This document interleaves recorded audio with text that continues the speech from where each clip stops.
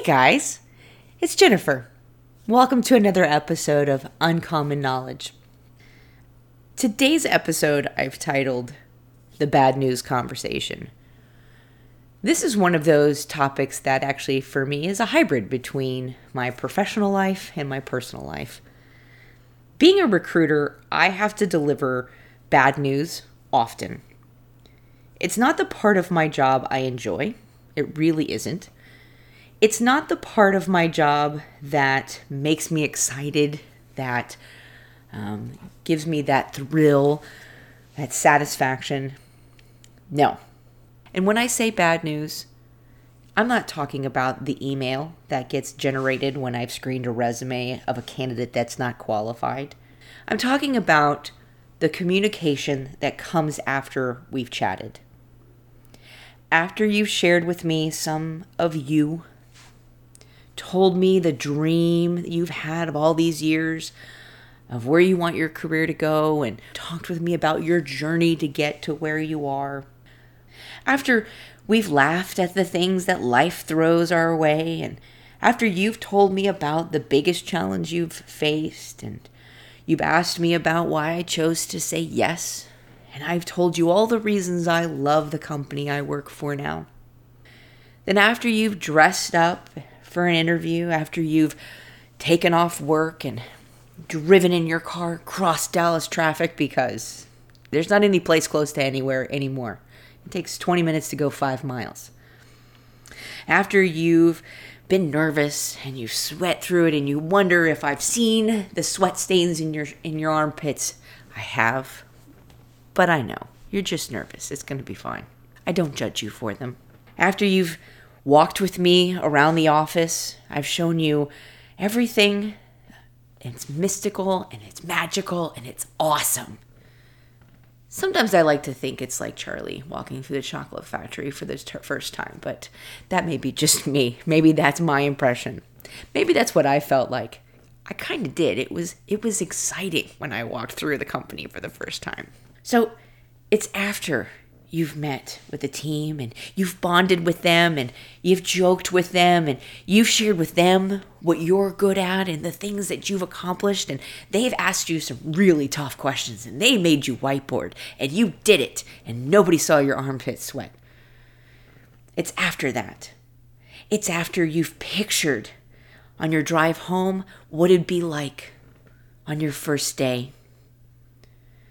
It's the conversation where I break your heart after you've put hope in this opportunity. That's the bad news conversation. Recruiting isn't the only place this bad news conversation happens. It happens across all walks of life, professional and personal. Ideally, we have all the details for the why behind the news. Ideally, I get to tell you exactly why you weren't a fit. And ideally, that makes total sense to you and you go, you're totally right. I can see that. Wow. Good catch. I really wouldn't have been a good fit. Most often, we don't have as much details as we'd like. I've worked with some hiring managers, not at my current company, that the best I ever get out of them is we just don't like them.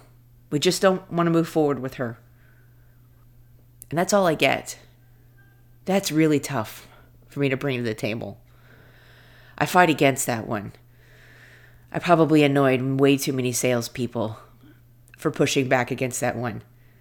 I fight for my candidates so that nobody has to hear that answer. But sometimes what we do have just isn't good enough. Or it isn't something that's going to be helpful.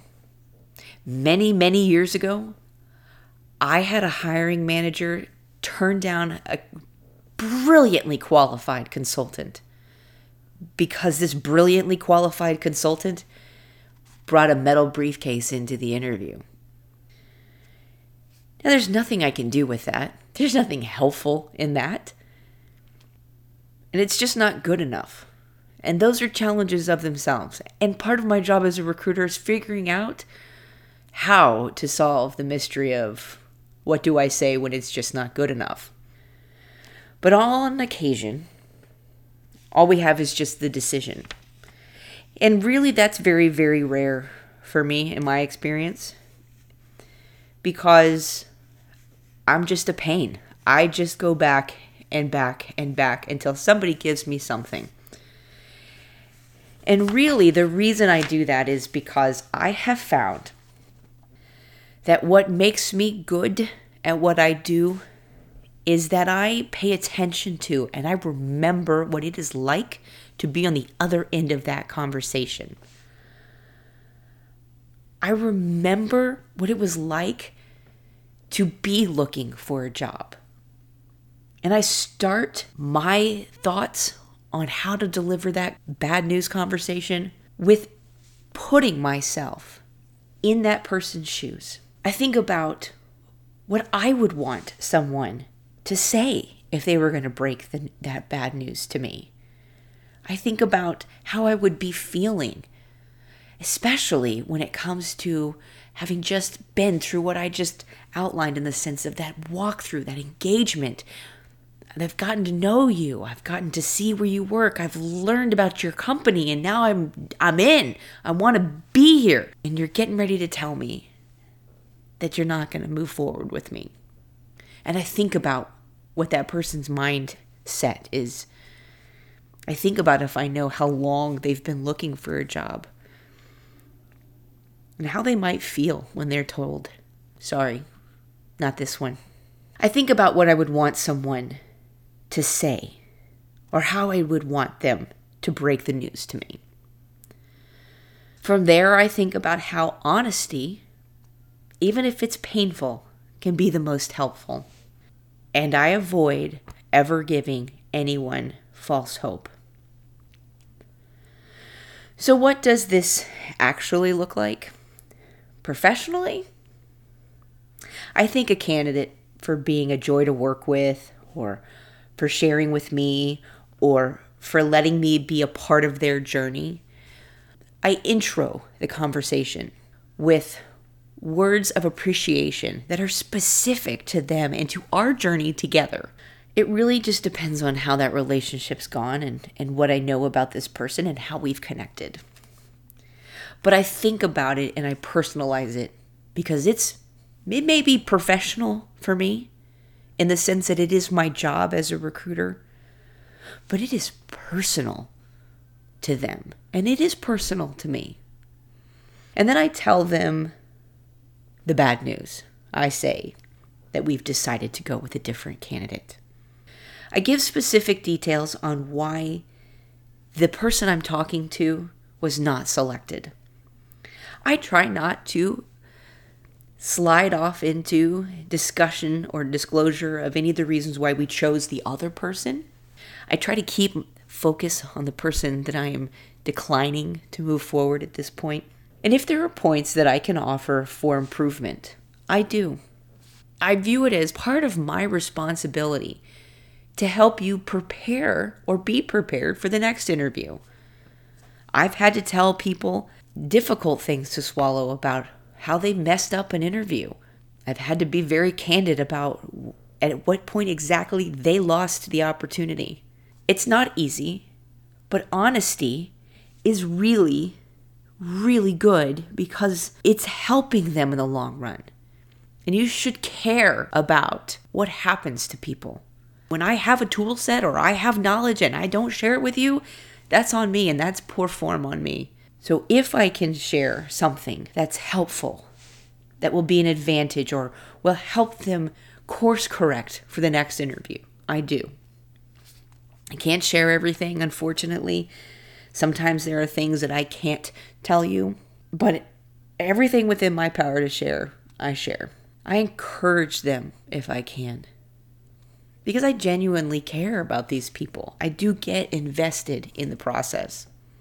There's probably somewhere somebody's saying that I shouldn't do that, but that's fine for them. I don't care. This is what works for me.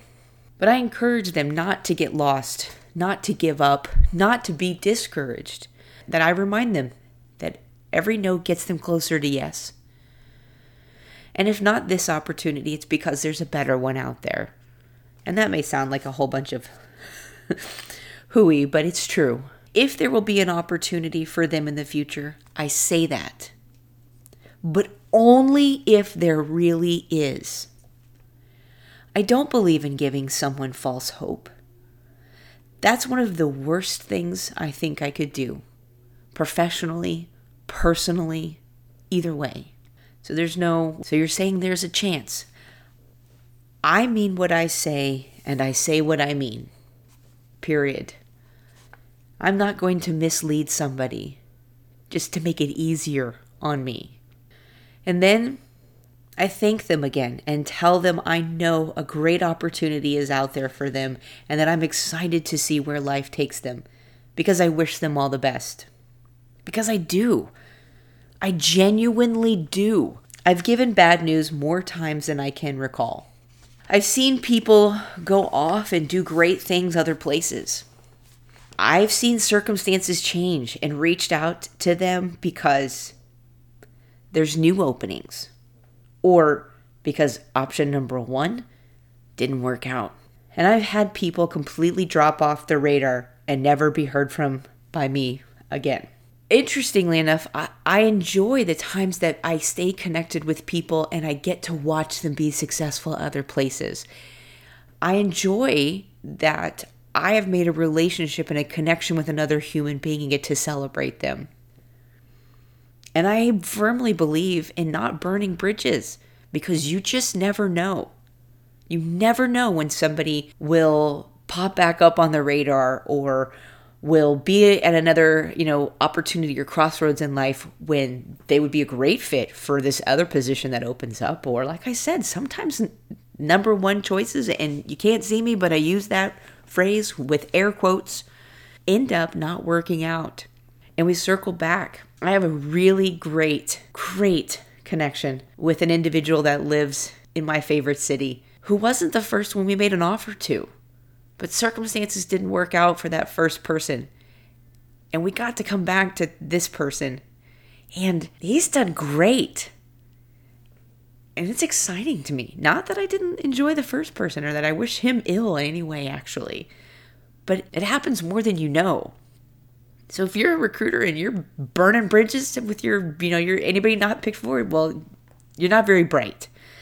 And if you're a candidate and you're letting the bridges be burned or you're setting fire to them yourself, not so bright either, because you never know where roads will take you and what will come around again.